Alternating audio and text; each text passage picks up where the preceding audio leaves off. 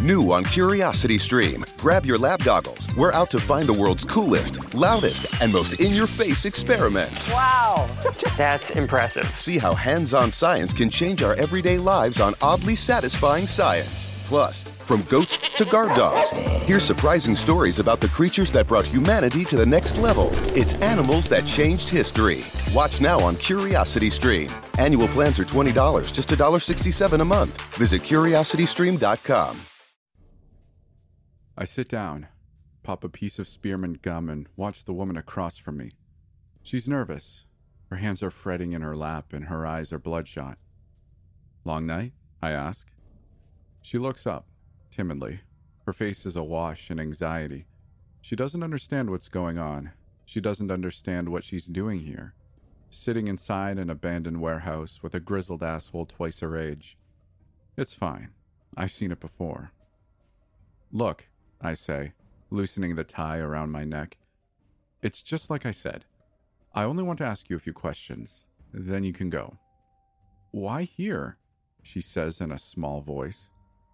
This looks like the kind of place you'd take me to, I don't know, murder me? I crack a smile. She isn't wrong. You don't like it? It's private. Besides that, it's probably the safest place in the world for you. Why? Do you have snipers on the rafters? There's sarcasm in her voice, but her eyes still flick to the dimly lit steel walkways lining the walls. She pulls her sweater tighter around her, shivering at the draft. Or is this some secret government fortress? No and no. I lean back in the wooden chair, and it groans under my weight. I'm not as slim as I used to be. It's much simpler, I say. This warehouse is the safest place for you because I'm inside of it. It's not a lie, at least not entirely. Still, she gives me an incredulous look. It's the sort of look one reserves for blowhards and narcissists, and I probably deserve it. Time to change gears. Tell me about the, event. She studies me for several moments, and then shakes her head. On second thought, she says, picking up her purse, I think I'd prefer talking to the police. She stands up, makes to leave, and I don't stop her. Her footfalls echo across the empty warehouse, the haphazard lighting casting her shadow in every direction. I hear her mutter something beneath her breath, but I can't make out the words. I probably don't want to. Then she stops. They always do. What's an event?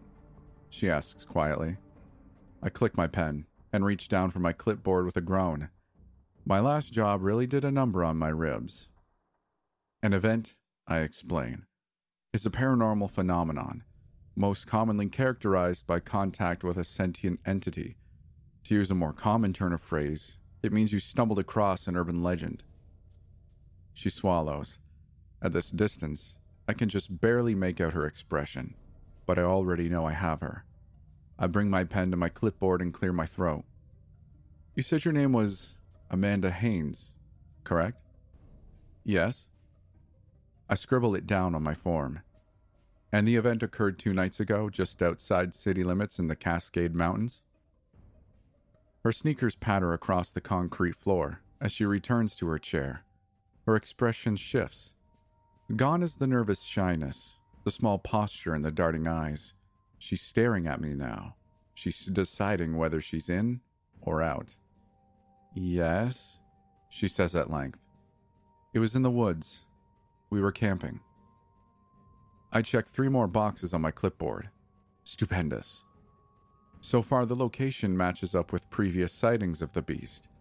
I sigh, resting the clipboard on my lap and place my pen on top of it. Why don't we start from the top? Before we do, she says, narrowing her eyes, how do I know I can trust you? This feels so bizarre, I offer. Dramatic, like I'm in an episode of The X-Files. Fair point. You've seen my badge. Badges can be faked. I bring a hand to my face, tracing along deep scars. How about these? You don't get these working for television. She's quiet, skeptical, and her eyes drift down to the clipboard on my lap. She's analyzing it, determining if it's real government form or not. All things I've seen before, she wants to believe. Determining if it's a real government form or not. All things I've seen before, she wants to believe, but she isn't ready yet. Let me ask you this, I say, handing her the clipboard. She begins looking it over. When you told the search and rescue team a monster attacked you, did they believe you? Her eyes met mine, and I see it. The surrender. She knows as well as I do that I'm her only shot. What she doesn't know is she's my only shot too. I've been looking for this legend for close to 40 years now. One might say it's been my life's work. I see your point, she concedes. Let's get this over with. She passes the clipboard back to me and I click my pen, bringing it to the box labeled Encounter. All right. You said that you were camping. Who was with you? Just Rachel, she says. Her eyes are filled with something. Guilt, maybe? We've been friends since elementary school. We hike together pretty often. Ah, I say, noting her name on my clipboard. Rachel Tully, correct? The victim. Amanda nods. We went up to get a break from the doldrums of city life. Rachel just got out of a pretty serious relationship and I didn't want her cooped up in that apartment, stuck with all those memories. Her voice cracks. Emotion spills into her words. I suggested we take the weekend and go for a hike into the Cascades. There's an old trail we spotted the last time we were up there, just off the main path. I said we could follow that, see where it leads us. She brings a sleeve to her face, wiping at forming tears. Rachel didn't want to. She said she was too depressed to shop for groceries, much less go on such a big hike. I convinced her eventually, though. I say quietly. How long was the hike? I don't know. It was a really old trail, overgrown in parts. There weren't any mile markings. Ballpark it. 8 miles, maybe? We left early that morning, and it took us 7 hours to get up there. I whistle, scratching at my gut. That's quite the walk. It's not that bad, honestly. We'd both done longer hikes on harder trails. We actually didn't go as far as we intended. Why's that? We came across an old cabin. It was run down with shattered windows, and it looked like it hadn't been lived in for decades. My heart pounds in my chest. I swallow the excitement before it has a chance to leak into my voice. I'd gone looking for that cabin 100 times. It was never there. A cabin? She nods. Her eyes leave mine. They're gazing off at some distant point on the ground, transfixed. She's replaying the memory. We figure it must have been an old ranger cabin, which would explain the overgrown trail that led us there. She pauses, her mouth hanging open, words struggling to break free. Rachel suggests instead of using our tents, we could just stay inside of it. I remind her the windows are busted and it's the middle of November. Plus, it's probably filled with spiders. She says all the better. Let's set up our tents inside the cabin. Double the protection. Amanda gnaws on her bottom lip, her voice growing smaller and smaller with each passing sentence. There's dark clouds above us. It was supposed to rain, but it looks worse than that now. A lot worse. It looks like a storm's coming. So I agree and we head inside to check the place out. What did it look like on the inside? I asked quietly. It looked like a nest. We spent some time walking around it. It isn't very big. There's only a handful of rooms, but there's branches and leaves all over the floor. Every step we take, there's a snap of a twig.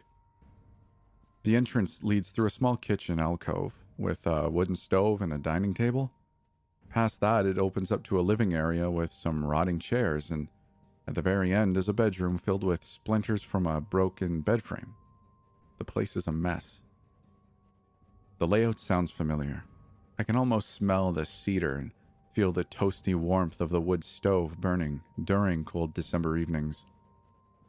I check out the bedroom first, she says. I spot a couple of shattered picture frames. Call it the millennial blogger in me or call it dumb curiosity, but I'm drawn to them. One is old, yellowed, and faded. It looks like it could be from the 30s. It's a picture of a young man and woman dressed to the nines, probably their wedding day. She smacks her lips and then looks up at me. Do you have anything to drink? I nod. Of course. I reach down and unclasp my briefcase, opening it up to reveal a flurry of documents and 3 water bottles. 2 filled with water, 1 filled with a black grime. I grab the 2 filled with water, crack them both, and pass one to her. We both take a sip. Thanks, she says, wiping her lips. All this talking works up a thirst. Not surprised. So far it's an interesting account. I'd like to hear more. She nods. The other picture is more recent. I mean still old, but not ancient. She laughs, but it's a nervous, self-conscious laugh. It's a photo of an older guy and a young kid with this mess of black hair. The 2 of them are standing outside the cabin holding rifles. Interesting. Yeah, I figure it's probably the ranger that lived there, back when the cabin was operational. Before I can check out anything else, though, I hear a snap. It sounds like wood cracking in half and then a crash. I drop the picture frame and Rachel starts screaming from the other room. Screaming? I lean forward, my pen scratching at the clipboard. It feels too early for the Callous man to appear. Certain criteria haven't been met. Still, if the work of my late colleagues has taught me anything, it's that legends can evolve. I keep an open mind. Amanda nods. Yeah, she's screaming bloody murder. I storm in there, my bear mace in hand, expecting to see a wolf or cougar or bear, but I don't see crap. I don't even see Rachel. I call out to her and she calls back, but she's whimpering. The sound is coming from the pantry, just outside the kitchen alcove. I look into it, but I don't see her there.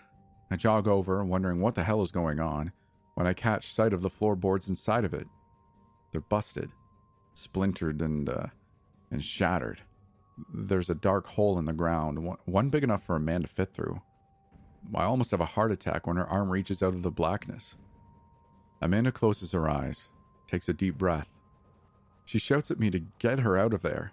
I tell her to give me a second, and I take my jacket off and put it over the jutting pieces of broken floorboards, because I don't want her getting impaled on the things. And then I reach down and pull her up. She's bawling her eyes out and hyperventilating, and once she's firmly out of the pit, she's pointing to her foot. I ask her if she's hurt, and she tells me she thinks she twisted her ankle. Pieces of Amanda's event are beginning to connect in my mind. The twisted ankle, the panicked friend, they're all familiar ingredients, and the end dish is anything but delicious. She keeps talking. Rachel says we need to get help right now, and I'm a little thrown off by her panic. I mean, it's a twisted ankle, not a death sentence, right? Still, I pull out my phone and check for service. Predictably, there isn't any. I ask Rachel for hers, and she can hardly speak. She's still pointing, but this time it isn't at her foot. It's at the hole in the cabin floor.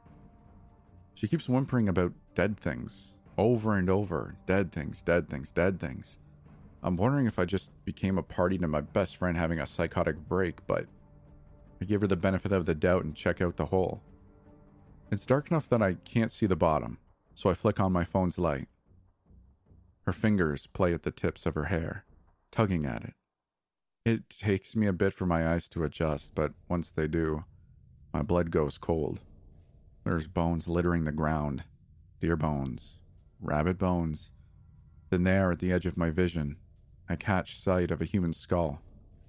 I'm swearing up a storm and my imagination's going haywire.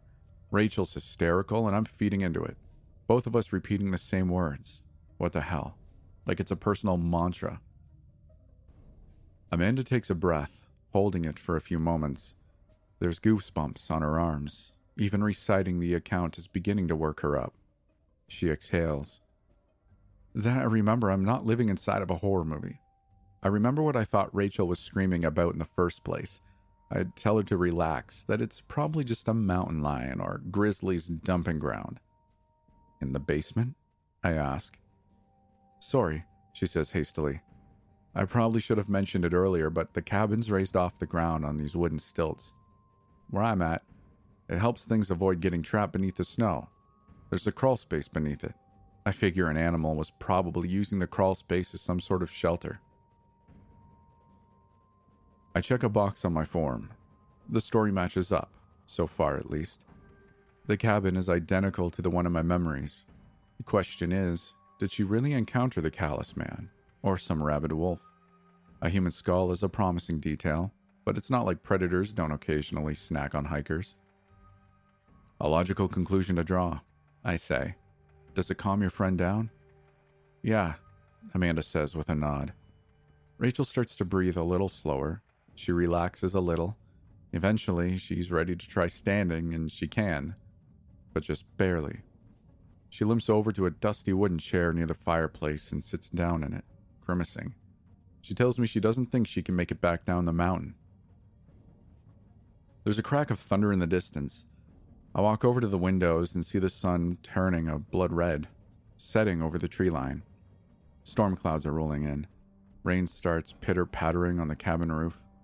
Rachel's groaning in pain, and she shows me her phone. It doesn't have service either. You were picked up by a search and rescue team, weren't you? Yes. How's that, if you had no way of contacting them? You weren't gone longer than anticipated. Amanda sighs. I was just about to get to that, actually. There's an undercurrent of annoyance in her tone. She clearly doesn't care for interruptions once she gets going. I lean back in my chair. All the better for me. Like I said, Rachel and I go on these sort of hikes pretty often. Me more than her, but still. I come prepared. All-weather clothing, bear mace, flint and steel, you name it, I got it. I don't cut corners, so I made sure to pack my GPS locator beacon. It sends a one-way distress signal. Ah, I say, noting it in the report. A survivalist. The fire in her eyes falters, and she pauses. A moment of silence stretches between us, and when she starts talking again, her voice cracks. Not as much of a survivalist as I should have been.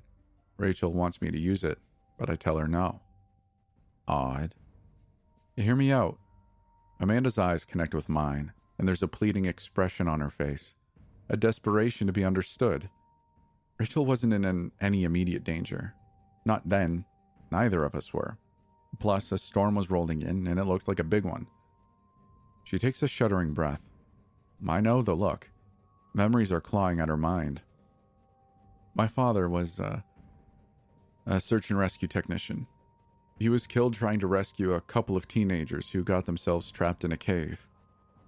Ah, there it is. The tragic backstory. I was wondering when it'd squirm its way out of her mouth. Somehow all the human stupidity in the world can be traced back to our emotions overriding our will to survive. I scratch her reasoning down on the clipboard. I didn't want anybody risking their lives when we had food, shelter, and weren't in danger. I told her no way, I couldn't have that blood on my hands if something went wrong, and she trails off. And Rachel understood. Amanda gets quiet. She's staring at me, and there's some look I've seen 1,000 times before. I want to roll my eyes. I want to spit in her face for being such a naive idealist, but I hold it down. Instead, I plaster an understanding smile on my lips and nod my head sagely. You made the right choice. It was the only choice you could have made, knowing what you knew in that moment. It works. She perks up. Yeah, I suppose. So the two of you decide to stay in the cabin then? You're not worried about the bear or cougar using it as a snack bar might swing by? At that point, we don't really have another choice. I'm the outdoorsy type. I've seen storms, and I know that the one coming our way is going to be a big one. We decide the cabin's our best bet, but we take precautions. I keep my bear mace close by, and we close all the doors. A cougar isn't going to open a door, and a bear might break it down, but only if it feels it needs to. It's far more likely to wander into the crawl space, safely away from us. Sure, makes sense. I decide to put an extra layer between us and the front door, though, just in case. I clear out the busted bed frame and sweep the splinters from the bedroom floor. Then I get to work setting up the tent. Her voice dies. Memories are calling to her again. Difficult memories. What happened? I ask, the hairs on my arms rising.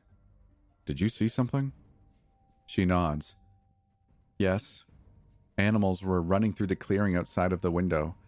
They were running past the cabin. Deers, rabbits. Then a whole flock of birds burst through the treetops and started flying over us. I lick my lips. Yes, this is very promising. My pen scratches at the clipboard in excitement. The Callous man has a defining characteristic, one unique to him in the realm of legends. He always comes from the same direction. Always. Which way were the animals running? Her voice is small, brittle. I barely hear it over the sound of my pounding heart. South, she says. I write the word and underline it 3 times. My fingers are shaking with excitement. My mind's racing. After so many dead ends and broken threads, so many killed and missing, it's finally coming together. I found one. A survivor, and not only that, but one that might still have the link. How many animals were running? I ask. I know the answer, but I need to hear her say it. It takes her a second to get the words out. They're uncomfortable for her. Disturbing. All of them, she whispers. It was like an exodus of life. My heart hammers. My breath quickens. All of it, each detail of her story means one thing. The Callous man is coming. I take a breath and stand up from the chair, stretching my legs. My back feels like it's been crushed between 2 boulders, and sitting for any length of time always turns it into a pincushion. Still, I couldn't be happier. Everything all right? She asks. Peachy. I pick up the clipboard and clear my throat. What happens after the animals flee the tree line? She opens her mouth to speak, but stops. Her eyes glance down to my open briefcase, staring at the manila folders and the crinkled old water bottle, filled with grimy black fluid. Why do you have that? She says, wrinkling her nose. Its label is yellow. It looks like it's 20 years old. What's that gunk inside? I scowl, kicking my briefcase closed. An experiment. It's nothing to concern yourself with. Now then, if you wouldn't mind continuing, I'd like to hear what happened following the exodus. There's a moment of shared disdain between us.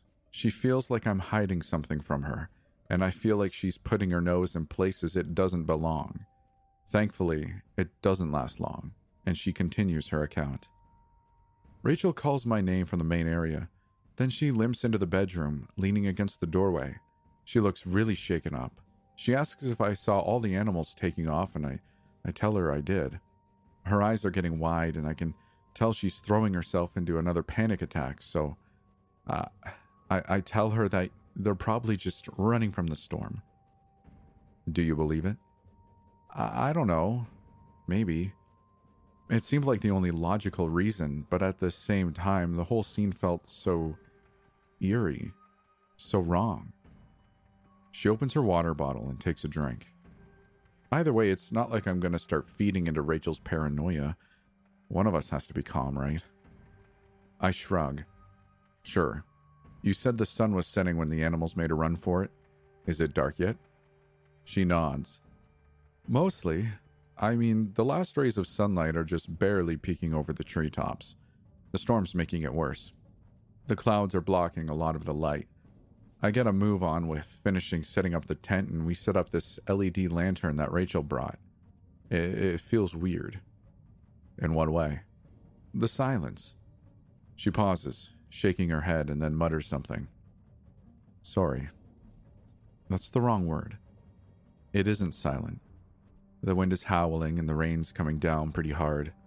But there's no sounds of life. No crows cawing, no squirrels chattering. I don't even see any bugs in the cabin, despite a whole crapload of spiderwebs. I brush it off, though. I keep telling myself one of us has to be calm. So we close the bedroom door and settle ourselves into the tent. Neither of us have much of an appetite, so we eat a couple of protein bars for supper and pull out our books. We don't talk. I don't even know if we actually read. I know I didn't. I stare at the words, but my mind's a million miles away, too wrapped up in the feeling that something is wrong with this place. Something's wrong with this scenario. She sighs, running a hand through her blonde hair. I chalk it up to the darkness. Things always seem scarier in the dark, you know? I nod. The dark always had a powerful effect on human beings. It makes it more difficult for us to see our enemies, and in my line of work, easier for them to see you. It's a lose-lose environment. Unfortunately, it's often a necessary one. You don't talk at all? I ask, sitting back down in my chair. Not at first. After 10, maybe 20 minutes, Rachel breaks the silence.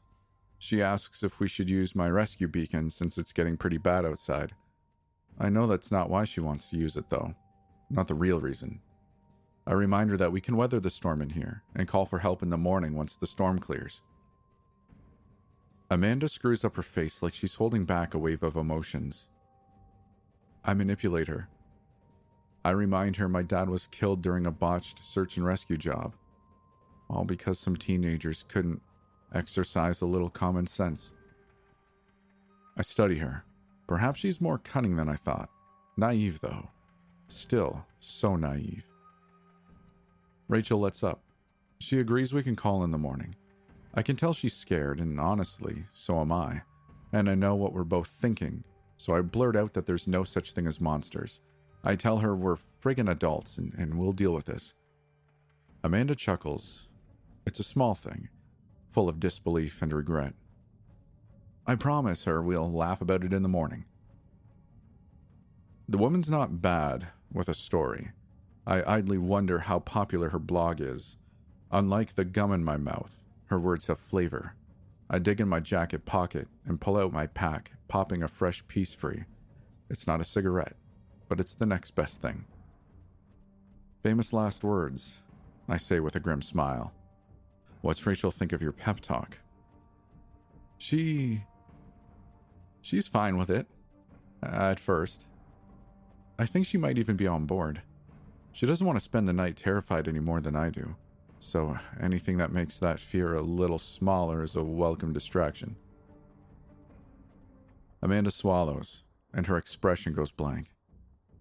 It seems like everything's going to be just fine, like it's just another overnight hike. At least until we hear the footsteps outside. Here we go. There's a creaking sound, like old wood straining under something's weight.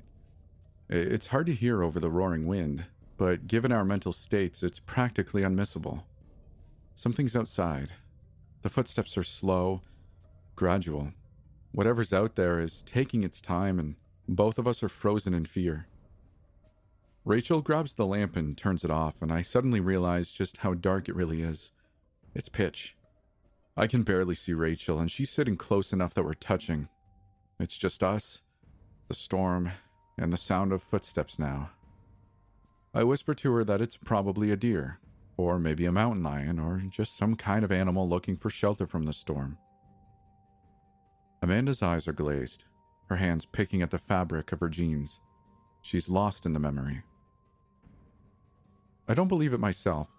Something inside of me is rioting and telling me that we're not safe. We haven't been safe since the moment we walked into that cabin, and we won't be safe until we're far away. Still, I take a breath. I repeat that stupid internal mantra that one of us needs to be an adult. One of us needs to be rational. So we wait. I whisper to her that all the doors are closed. No animals are going to get inside. We're safe.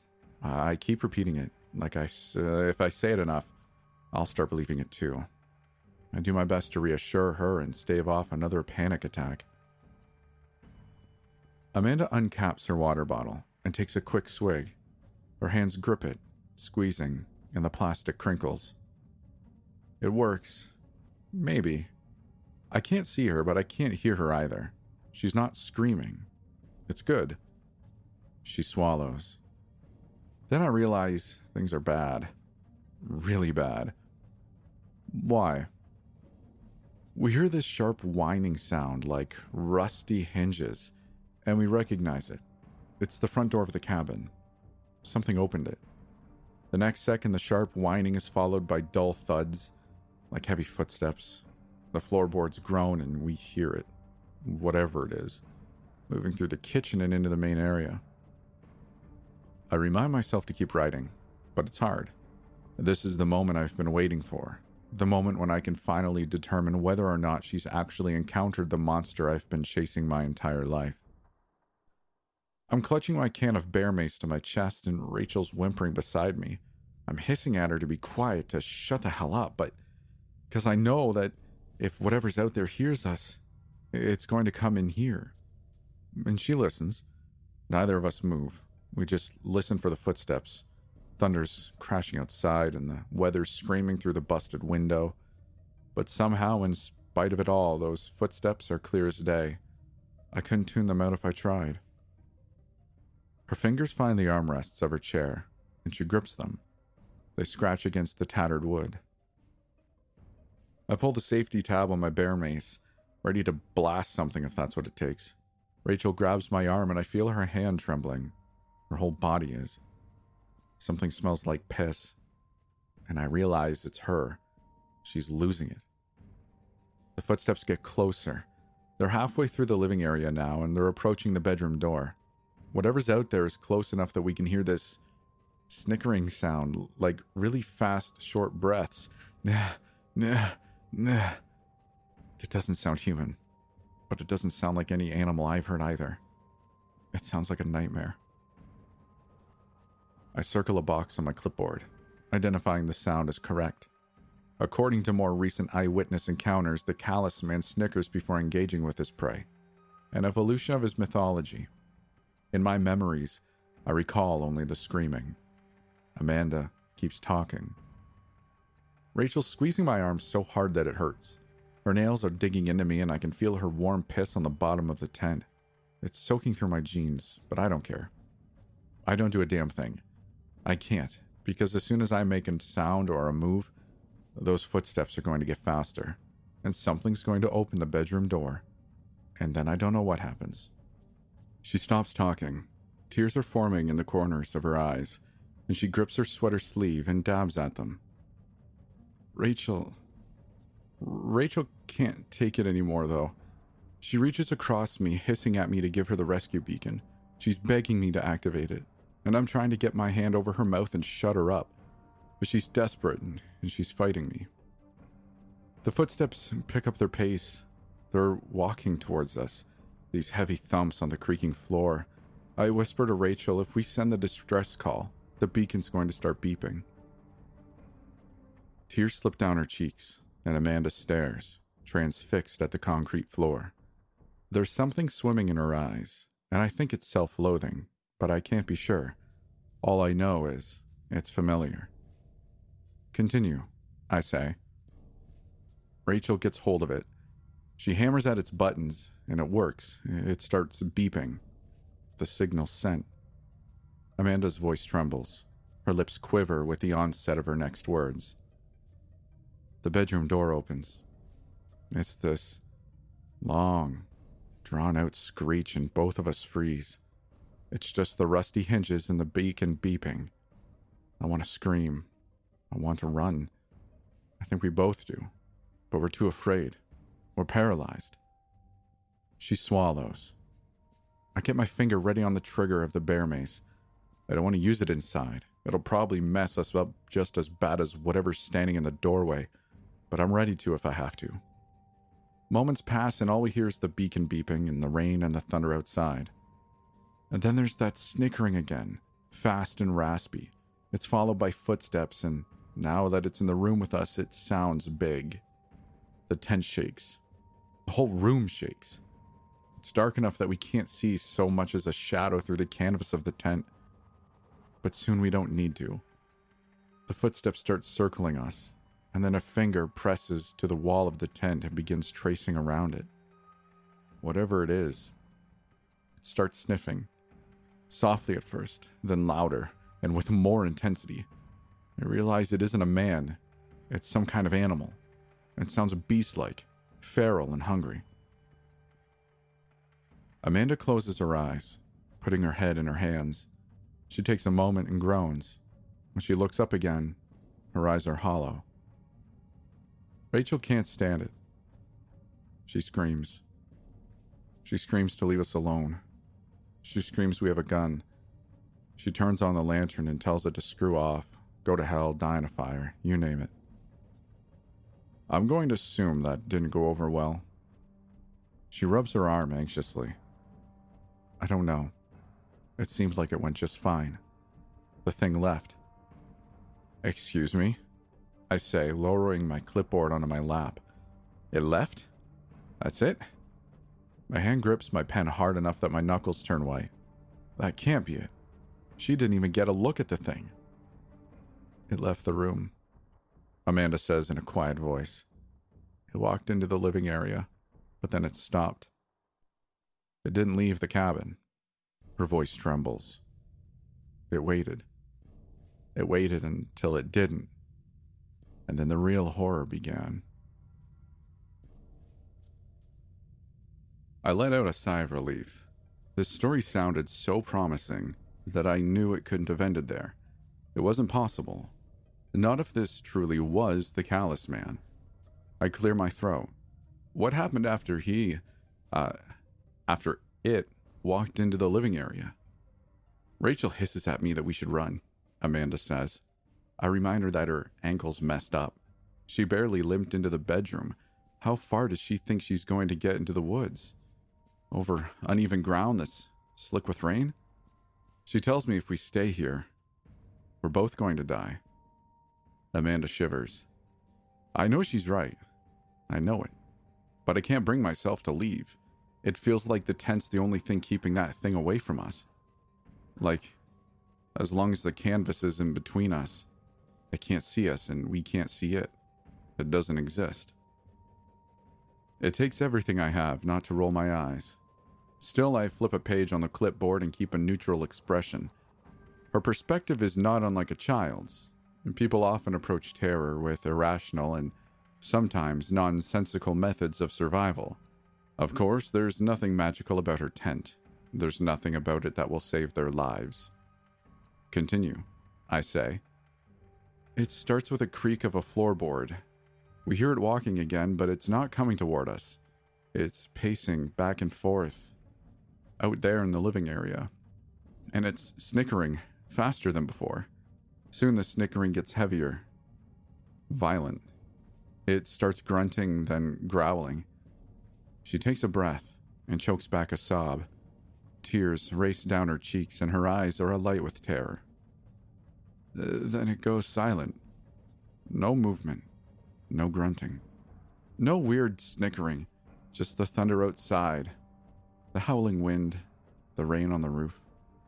I'm sitting there clutching the bear mace and Rachel's crying. And both of us are praying it's gone. We're praying it's just given up. Decided to move on And what? I press. She meets my gaze with her own, and a hopeless horror swims in her eyes. And then the entire cabin shakes. Footsteps pound on the floor, and there's this hateful, agonizing sound like 100 human screams mixed together and poured out of a single voice. Rachel and I lose it. We're screaming, crawling over each other, trying to unzip the door of the tent and get the hell out of there. And then our world turns upside down. It's like we've been thrown in a washing machine. My head cracks off her knee and we're rolling around, bouncing in this cacophony of sound and fabric. Then I realize the tent's been lifted off the ground. Above me, in the light of the LED lantern, I see two crooked, broken antlers piercing through the canvas. That monster's throwing us around, bucking like a damn deer. Soon the tent canvas tears and we fall free, crumpling to the ground in a painful heap. Rachel scrambling over me, holding the lantern in her hand, and in the madness of it all, I see her make a break for it toward the window. As she does, the light passes over that damn monster. Amanda chokes back tears and sniffles. I'm sorry, she says. I just need 1 second. Of course. I reach into my jacket pocket and retrieve a set of tissues. I pass them to her. Here, blow your nose. She does. When she's finished, both of us sit in silence for a moment. Her lip quivers. It must have been 8 feet tall. It was crouched over, humanoid, except its chest was covered in fur and its legs were scaly like a bird's. It had a long tangle of black hair and its antlers jutted out from its eye sockets. I marked the details down in excitement. Yes, good. It's a near-perfect description. It's missing only a few key things. The antlers, I press. Can you describe them? They were crooked, she says, slowly. They came out at odd angles, both different, and around them was a halo of eyes. Tiny black ones. She closes her own eyes and swallows. I almost missed them, except they all blinked in unison, and I remember thinking it was the most terrifying thing I'd ever seen. The fact that all of them blinked? I asked. No, the fact that all of them were looking at me. Did it attack you? I have to know. The defining characteristic of the Callous man is his method of attack. If she nails it, then I've got her. I've got my link, and I've got him. She shakes her head. No. I thought he might, but then Rachel makes a racket. She's throwing herself up onto the window ledge, and then she falls over the other side. The creature turns to her, snickers, and launches itself at the window. It seems like it should be too big to fit, whatever it is, but it isn't. It's like a snake. The way its body contorts to fit itself into the window frame. It perches there, and I see at the bottom of its scaly feet are these thick claws, and the hands it uses to grip the window have thin, impossibly long fingers. It drums them on the wall before it launches itself after Rachel. My pen races across the form, filling in details and circling boxes as the information presents itself. This is very good. I've waited my entire life for this moment.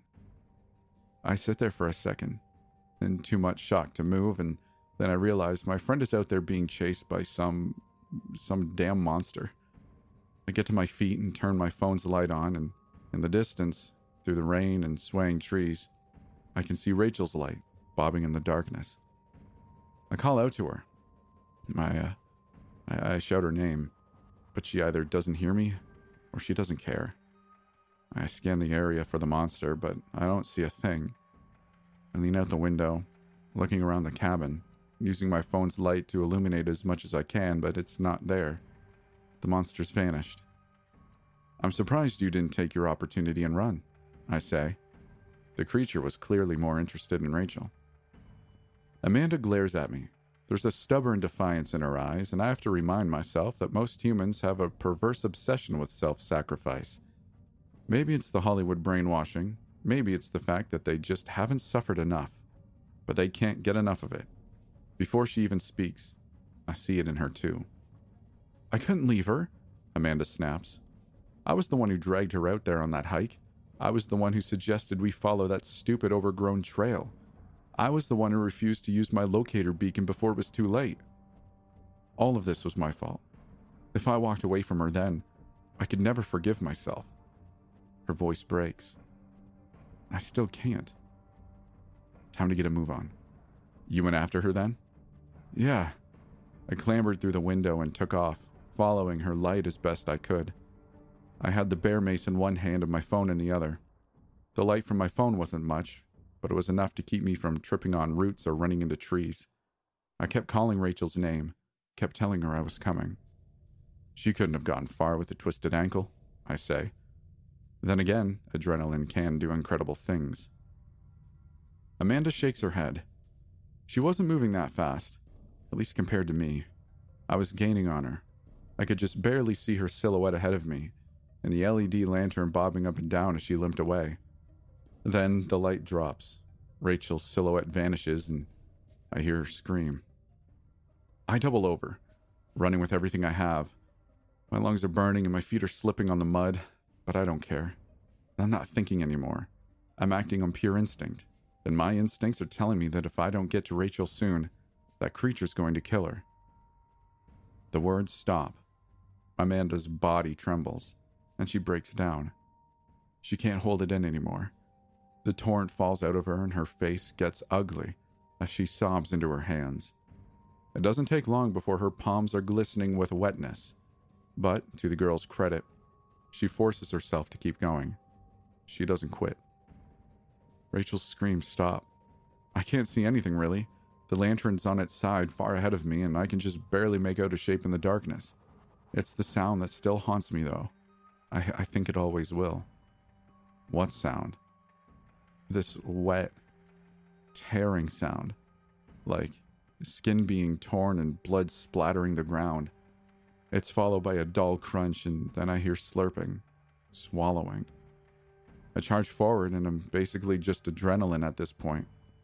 I hold my phone up as I close the distance, and I see it. She takes a sobbing breath.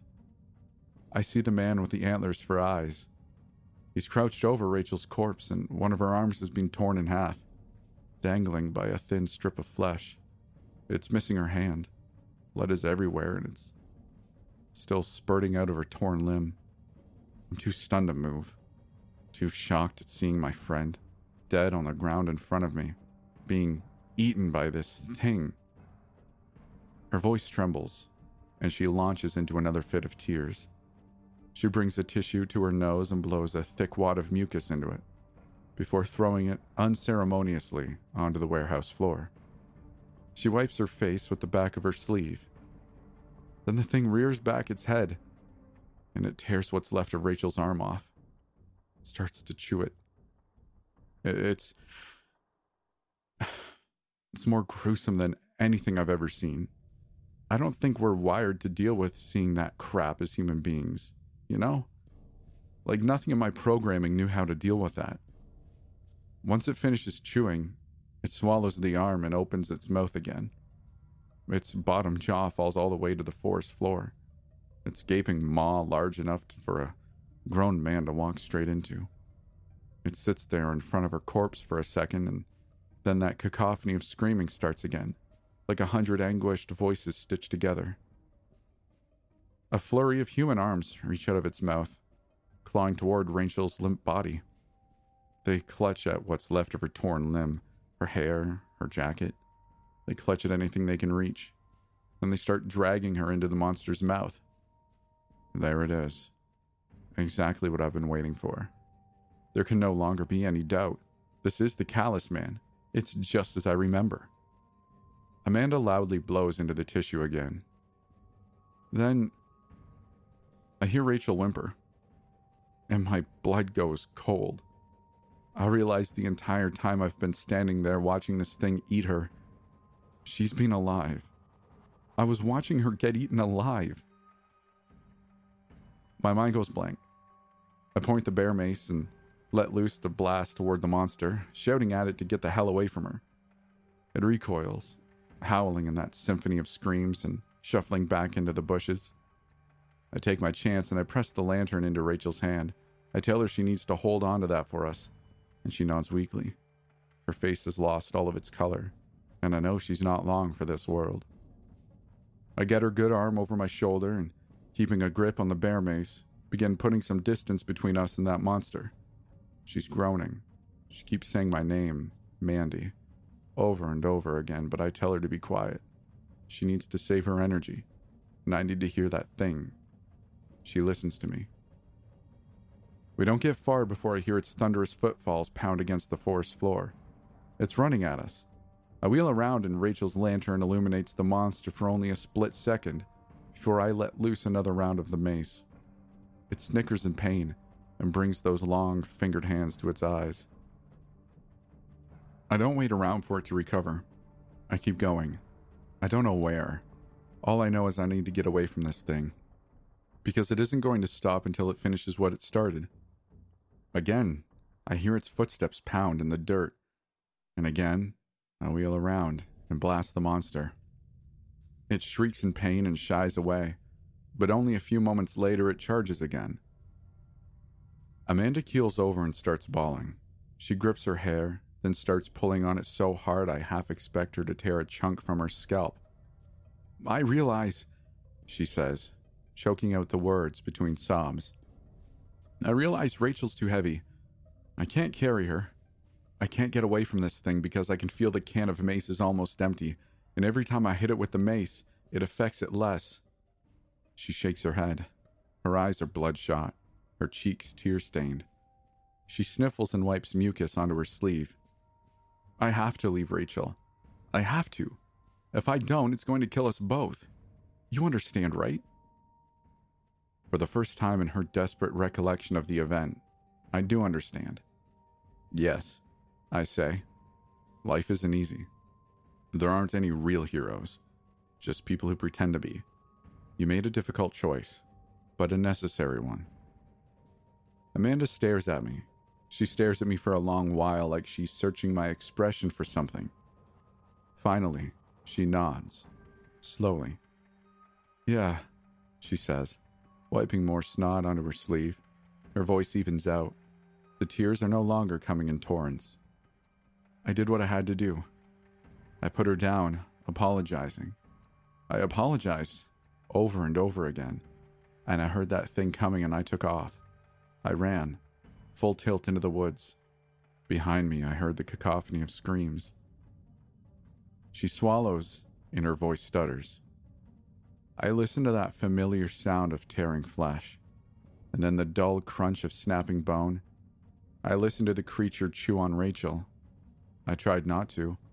I tried to just focus on running, on the sound of the rain, or the thunder, or the wind, but I couldn't. All I could hear was my friend being eaten alive. Silence stretches between us. I clear my throat. Is that it? You got away? Ran into the SAR team on your way down the mountain? No, she says, closing her eyes. There's a look of resigned regret in her features. I hear another sound. I hear a helicopter. A moment later, I catch sight of its searchlight, beaming over the forest. I know this might be my only chance, so I start waving around my phone's light, trying to make as much of a scene as I can. And it works. The helicopter swings over, and it lowers the ladder with a rescue technician. He straps me to a line and asks me if I'm alone. I'm hysterical, shouting a mile a minute. I shriek that a monster attacked my friend, and I point toward Rachel's lantern, faintly visible in the distance. I tell him it killed her. Amanda swallows, wiping at her eyes. He radios in to have me brought up and says he'll go look for Rachel. I tell him not to. I know if he does, he'll die too. It'll kill him just like it killed her. But over the wind and rain, he either doesn't hear me or doesn't care. I'm pulled into the helicopter, and a few minutes later, I hear the man's voice over the radio. It's desperate, full of grief. He says he needs a stretcher down there. He says he found the other woman, and that she's still alive. Have you spoken to Rachel since? I ask quietly. She shakes her head. No, she's in a coma. Both of her arms are missing. The wounds are infected, and she's developed serious pneumonia. Doctors aren't sure if she's going to make it. She brings a hand to her mouth and chokes back a sob. Her eyes are wide, and her body quakes. I left her there to die. If I had just stayed with her a couple minutes longer, then the rescue chopper would have found us. It would have scared that thing away, and Rachel would still be gravely injured. I finished. You can't blame yourself. You didn't know the chopper was around the corner. All that you knew was something wanted to kill you, and it was winning the battle for your life. Her shoulders rack with silent sobs. I could have stayed with her. She breaks down all over again, and this time I give her all the time she needs. I've scarcely seen somebody so grief-stricken in all my years of doing this, and it's almost as bizarre to me as the anomalies I've spent my life hunting. To hate yourself for something as simple as wanting to live. It's inhuman. I'm sorry, she says finally. That's everything. Can I go now? I lean back in my chair, frowning.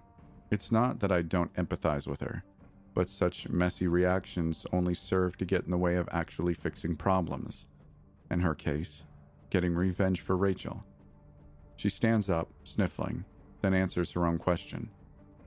I'm gonna go. Thank you for listening. Her feet make for the exit. Wait, I say. She stops in her tracks. Why? I lean forward in my chair. Can you take me there? Excuse me? The cabin, I mean. I reach for my briefcase. Can you take me to the Callous man? I've never been a fan of the woods. Call it a bad childhood experience. Call it being an out-of-shape asshole. I'm even less of a fan when I'm stuck hiking through them for work, and yet it seems like work has a sick sense of humor, because I find myself in these fortresses of crap and sticks more often than I'd like, which, for the record, is never. Well, except for today. It's a long time before we reach the cabin. The girl said it took her and her friend 8 hours. Well, it takes us 12. My best days are behind me, unfortunately, but luckily, I don't need to be very fit for what I'm about to do. I still don't understand why you couldn't have just followed the map, Amanda says. I told you exactly how to get to... Because, I say, still breathless from the hike. The cabin doesn't exist on a map. You can point it out to me all you want on your iPhone, but unless you're right beside me, I'll never see it. It's just the way the Callous man works. She narrows her eyes at me. You keep saying that name. Why do you call him the Callous man? I pull open the door of the cabin, and instantly it smells like crap and dead animals. Great. I call him the Callous man, I say, strolling across the creaky floorboards. Because that's his name. It's the name the first person that ever encountered him coined him with, and so it is the name with which I refer to him. The first person? Yeah, I say, stepping into the bedroom. Me. The floor is a mess, covered in what's left of Amanda's tent. A small device lays a few feet away, and I figure it's probably her locator beacon. Hey, hang on, she says, appearing in the doorway behind me. You're the first person who saw the Callous man?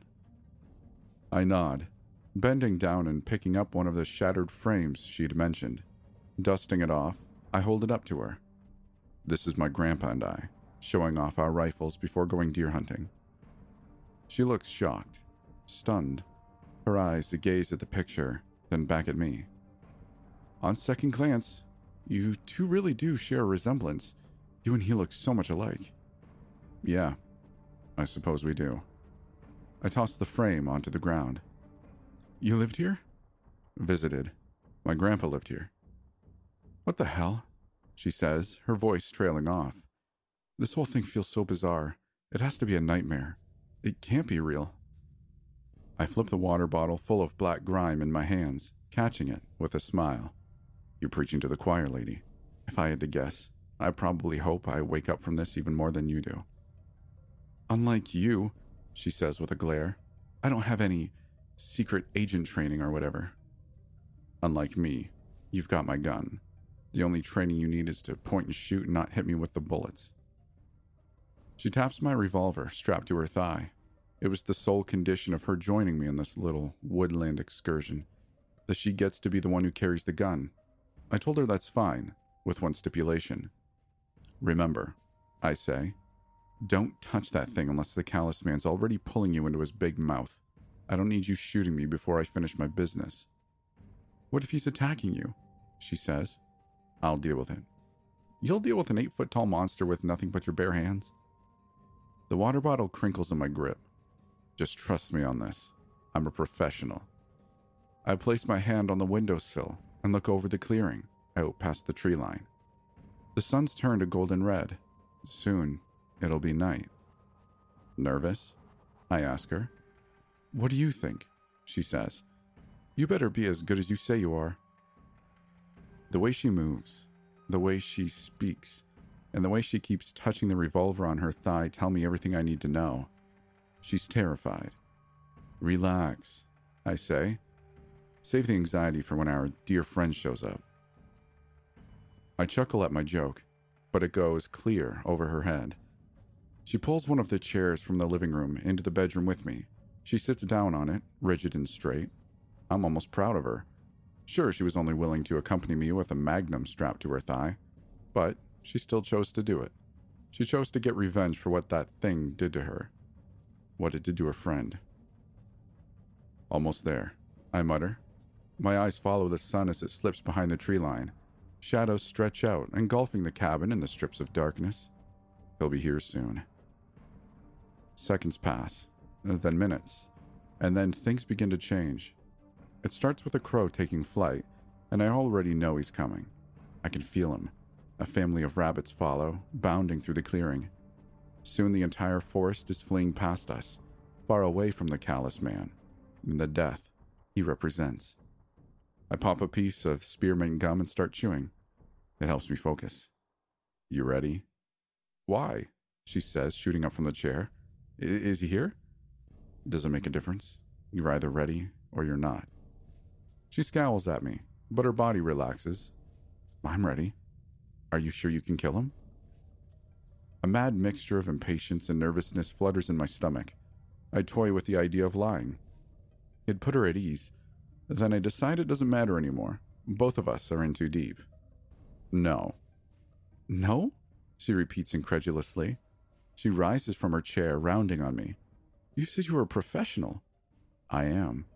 You told me you've dealt with 100 different monsters. I have. Her mouth opens, but no words come out. She stares at me with something between stunned disbelief and absolute loathing. She thinks I've signed our death warrants. I'm not going to lie to you, I say. I've dealt with a lot of creatures. Some bad, some worse. I know this job inside and out, and I don't plan on dying today. But the Callous man is different. How? I catch myself. We're on the precipice, and there's no going back, but there's still words that can upset the operation. I exercise some tact. He's powerful. He can distort this world and manipulate dimensions. It's why I needed you here. It's why I needed your link. He chose you. The Callous man gave you the key to his world, and only you, but he never said you couldn't bring visitors. She shakes her head. She's trying to piece it together. Bless her heart, she's trying her best. But there's not enough pieces to make sense of it, and that's intentional. It's by design. I need her obedient, not unruly. Everything hinges on her cooperation. I don't understand. Why did he choose me? The sun finishes its descent, its red-orange rays fading to darkness. I flick my flashlight on, holding it up to the window and watching the clearing with bated breath. The Callous man is coming. He chose you because of the life you live. I explain. The values you represent. It means something to him. The values I represent? What, like honesty and integrity? She snorts, like it's a joke. What could they mean to a monster like that? I smirk. They mean you taste delicious. The night is still, silent. Just as she earlier described, there's no sounds of life. Except this time there's no storm either. It's a cloudless sky without so much as a breeze, and I can almost hear Amanda's heart beating out of her chest. Ha ha, she says sarcastically. She's close enough behind me now that I can feel her breath on my neck. She really is terrified. What do those values actually mean to it? To him, I correct. Believe it or not, that monster really is a man. When you become as powerful as he is, though, food stops meaning what it means to you and I. It's less about calories and more about filling a void. It's trying to supplement its diet with concepts, ideas that it's missing. Why? To become better. To cure itself. There's movement in the clearing, and my breath catches as I see it. A set of crooked antlers. They rise from the bramble, soon revealing a face covered by matted black hair. One with a tiny snout and a halo of dark, beady eyes. The dots glimmer in the beam of my flashlight. It wants to stop being a monster? She asks, her voice thick with disbelief. It's eating people to save itself? Shh, I hiss. My eyes are wide, and my mouth is split into the largest grin I've worn in years. He's here. I sense her tense up behind me, but to her credit, she doesn't unholster the revolver on her thigh. She keeps her cool. I grip the water bottle tighter, reaching a hand to its cap. No. I pull my hand away, reminding myself that I need to keep my cool too. It's still too soon. The Callous man can still escape, fade away. I need him committed. At the edge of the clearing, the man rises to his full height. I can see clearly now his dark fur chest and his long, thin fingers resting on the ground. His bird-like legs begin a slow march forward, their claws digging at the loamy earth. He's coming, I say, taking a step back. Stay behind me, directly behind me.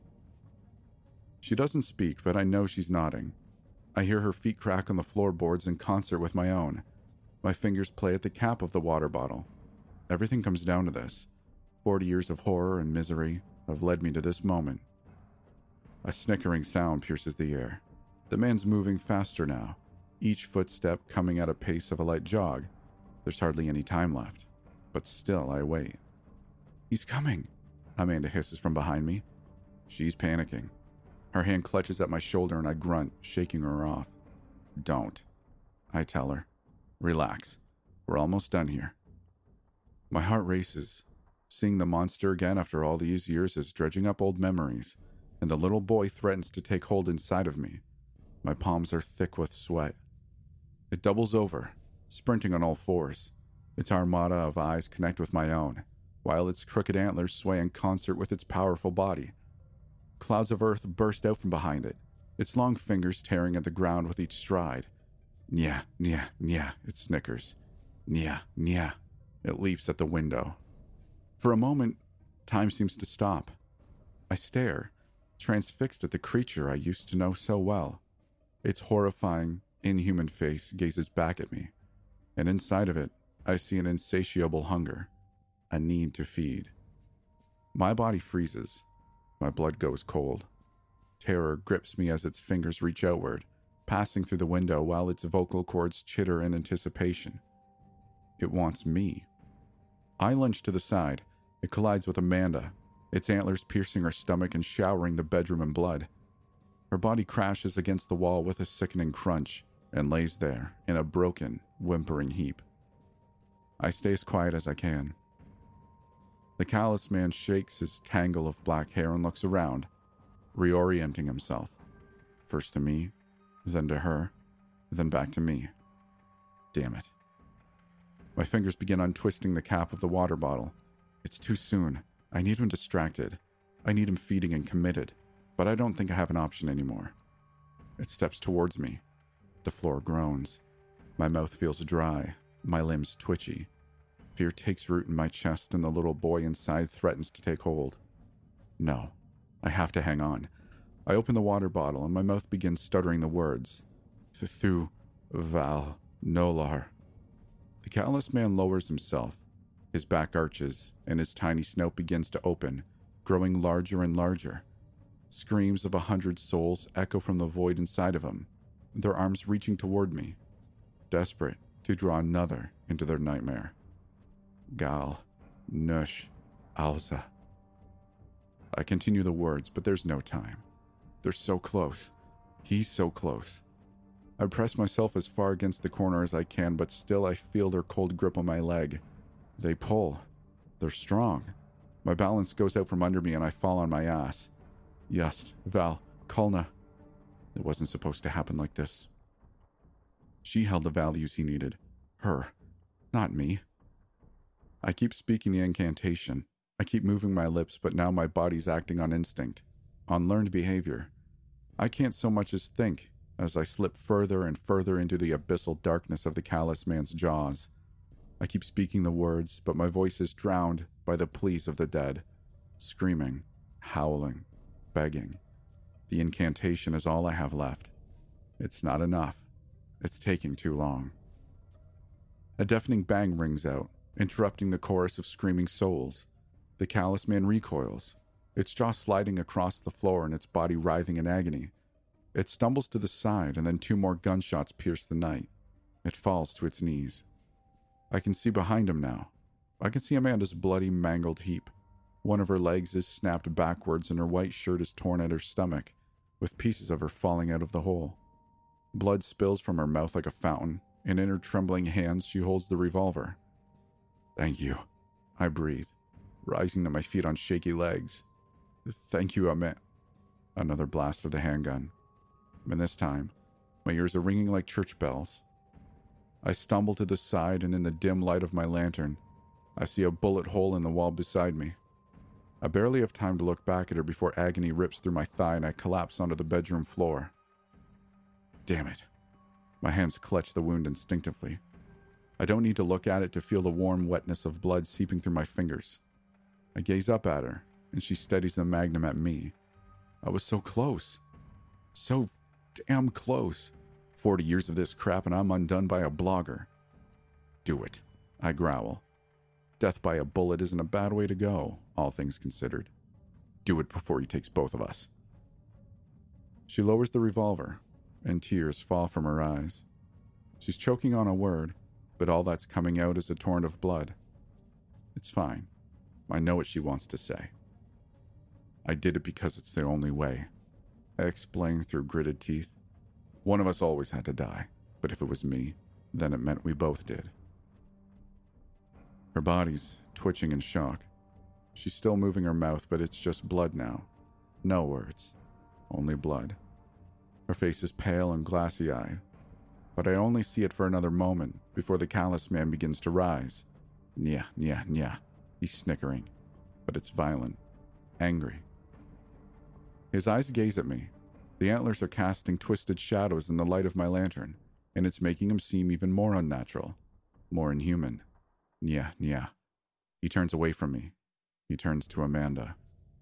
Bel, Guz, Re, I whisper.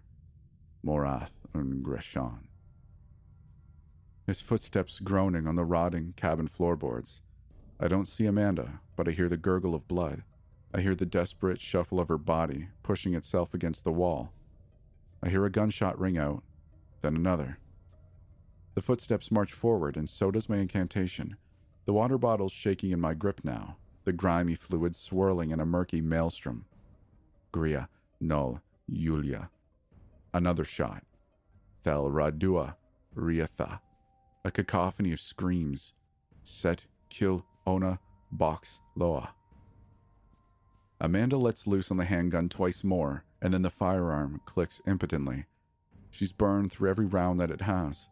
It wasn't enough. It never could be. My lips keep moving even as I hear her body being dragged across the floor. The ancient language flows out of me, and I'm deaf to the sounds of her flesh being ripped and torn, her limbs being devoured inch by inch. She needs to hang on. Her role isn't over yet. I speak the final words. Set Rindas. The water bottle jolts from my grip, the murky fluid inside exploding into a dark cloud, twisting around the room like a tornado of smoke. I hear the screaming falter. Then I hear the Callous man lurch around, snickering in confusion. I hear Amanda groan. She's a fighter. Good. It takes the cloud only a handful of seconds to coalesce into the greatest monster I've ever seen, but in that moment it feels like a lifetime. Its form snaps and cracks with bolts of electricity. Its 12 eyes glow an impossible blue. Upon its 6 muscled arms are heavy chains, linking to a choker on its neck, and its face roars in fury. This time I'll have your soul, little man. I'll enjoy it over a glass of your misery. I let a grin slip across my lips. For the first time since the Callous man appeared, I feel my sense of humor returning. Sorry to disappoint, Drygar, but I summon you by means of an offering. The genie's brow furrows, and his mouth opens to reveal a row of jagged teeth. I see no living humans here save for one. He's smiling. He reaches an arm out to grab me, but as soon as his fingers brush my throat, they hiss and steam. He recoils, snarling. She's your offering, I say, pointing past the Callous man to Amanda's mangled body. Now obey my command. A cacophony of screams interrupt us. The Callous man's jaws have opened, and once more 100 arms reach from the maw, this time toward the newcomer. They grasp at the genie, phasing through the gaseous image. Drygar scowls, his voice dropping to a low howl. Very well. The words are spoken, a soul for a soul. His body splits in two, circumventing the Callous man and reforming in front of Amanda. She's nearly dead. She's confused. She doesn't understand what's happening. I've given her a mercy. Drygar will treat her soul better than the Callous man ever would. The genie's hand reaches out to touch her, and in the next instant, her body is gone. Only the bloodstains remain. The Callous man looks back to me, its jaw scraping along the floor. It recognizes there's nothing in the genie to consume. It wants what's inside of me, though. It wants the memories of its humanity. It wants revenge. It takes a heavy step toward me, then another. The screams are deafening, but I know I don't need my voice to be heard. A command is a command. For her soul, I want his. The pale hands reach out from the abyssal maw, grasping my legs, and I let them. My body falls to the floor. It inches toward the jaws of the beast, toward damnation. The night fills the room, and the cabin shakes with the low bass of eternity itself. The screaming fades to a whimper. Then after a loud pop, it's gone. Everything's gone. The Callous man, the cabin. I'm alone lying in a dark field, my lantern illuminating a clearing of grass with tall trees surrounding it. My thigh aches, my mouth is parched, and my conscience is in tatters. But I'm alive. I'm always alive. Soon you'll have fulfilled our contract, says a hissing voice scraping along my inner ear. It's everywhere and nowhere. I've taken 93 souls for you. Only 7 more to go. Yeah, I've heard it before, I say with a groan. Now hand over my soul. There's a swirl of smoke and the frowning genie appears before me. He snaps a finger on one of his 6 arms and produces a vial filled with murky purple fluid. The man never deserved this, he says. He was your own blood. Don't lecture me, I say, reaching for the vial. You and I both know he was never supposed to turn into that. The genie pulls back, gazing at the vial. What is meant to be and what comes to pass are 2 different things. You shield yourself in the delusion of intention.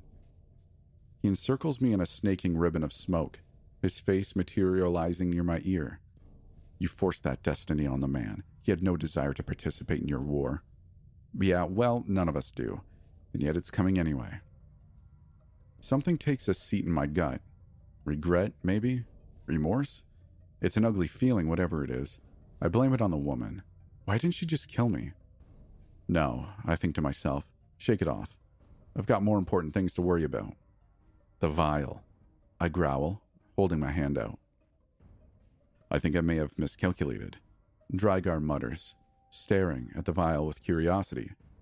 A soul for a soul, such as the terms of our contract, and yet... I swallow and it feels like sandpaper. When's the last time I had something to drink? You got your soul, now give me mine. My voice cracks. Damn it. My voice cracks. The genie's 12 eyes swivel their gaze to me. A smile slips across its lips. When he speaks, his voice is quiet, unsettling. I count over 100 souls in this vial. My heart slams against my ribcage. Damn it. That's not fair, I shout, trying to rise to my feet, but my thigh screams in pain, and I fall back to earth. I only asked for his soul. I never asked for the souls he devoured. And yet, they're still a part of him. Please, it can't end here. Be reasonable. Reasonable, the genie roars, and his form becomes massive. Lightning sparks around him, and the wind whips into a gale threatening to unseat me from the ground. You chained me to this earth for decades, turned me into a common reaper for your own ends, and you confined me to a water bottle? You speak of reason to me? I did what I had to do, I bellow. A war is coming, and we need these souls. We need an army. Your petty war means nothing to me. Drygar points a long finger toward me, and a red aura swirls around it. Sparks crackle at its tip. Then slowly, reluctantly, he curls it back into a fist. I am, however, a reasonable being. My breath hitches in my chest as I hang on the monster's every word. You have broken the terms of our contract, but I have also willingly fulfilled your wish. For that, I will give you a compromise, little human. Compromise? That's good. It's better than nothing. What? Drygar's eyes glint. 1 month. 1 month? Settle your affairs. Prepare for your war. 1 month from now, I'll take the soul I've dreamed of for decades. I'll spend the next century picking you out of my teeth. I sigh, falling back onto the grass. It's better than I could expect, all things considered. I'm surprised the cosmic asshole didn't just scoop me up right then and there. Ha! Damn fine print. Fine, I say. Can you get me out of here? He smirks, turning into formless smoke. A soul for a soul, no more, no less. He begins swirling like a mad tornado of shadow, howling and roaring, and a moment later he's gone, vacuumed back into the water bottle. Asshole. Looks like I'm finding my own way down. Once more I try to rise to my feet, and once more I wince in pain and fall to the earth. Damn. The revolver did good work on my thigh. No, she did. The woman tugs at my thoughts, her resolve, her strength, her blog. She could tell a story, Amanda Haynes. She's gone now, but there's still a story that needs to be told, and I'm running out of time to tell it. I spot a mess in the corner of my eye, a pile of canvas, torn and bloody, with tent poles poking out. That should do. I crawl toward it, and a moment later I find what I'm looking for, a black device laying a few feet away, just like it'd been in the cabin. The beacon. I reach out and grab it and click the button. It beeps. Good. It beeps.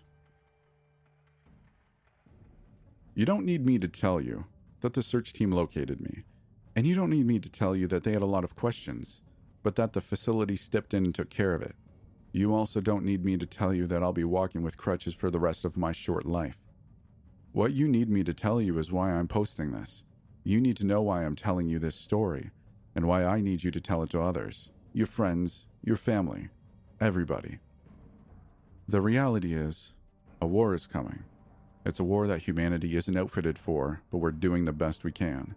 Strictly speaking, everything I've just said is classified, and yet it's crucial this information be spread far and wide. What's coming for us can't be stopped by missiles and guns. It can't be overcome by men and women. It has to be through other means. Legendary means. The folks at the top don't want to admit that. They don't want to sow chaos and uncertainty and admit our hourglass is dangerously low on sand. But it is. And chaos is coming one way or another. We're doing what we can at the facility, but it isn't enough. Not even close. They'd skin me alive for posting this, but my time's already up, so screw 'em. I'm asking you, all of you, if you see a creature that defies explanation, or a certain something that goes bump in the night, share your experience. Make it known. Against the eldritch abominations coming our way, those monsters might be our only chance. And honestly, we need all the help we can get. New on Curiosity Stream, Darwin's Theory of Evolution, a scientific breakthrough, but 1920s Tennessee wasn't ready for it. It became the Bible versus evolution. Followed a heated trial that changed American education forever on Monkey in the Middle. And it's the country's deadliest highway. There was something like 178 accidents in a 2-year period. Don't miss the most dangerous road in America. Watch now on Curiosity Stream. Annual plans are $20, just $1.67 a month. Visit curiositystream.com.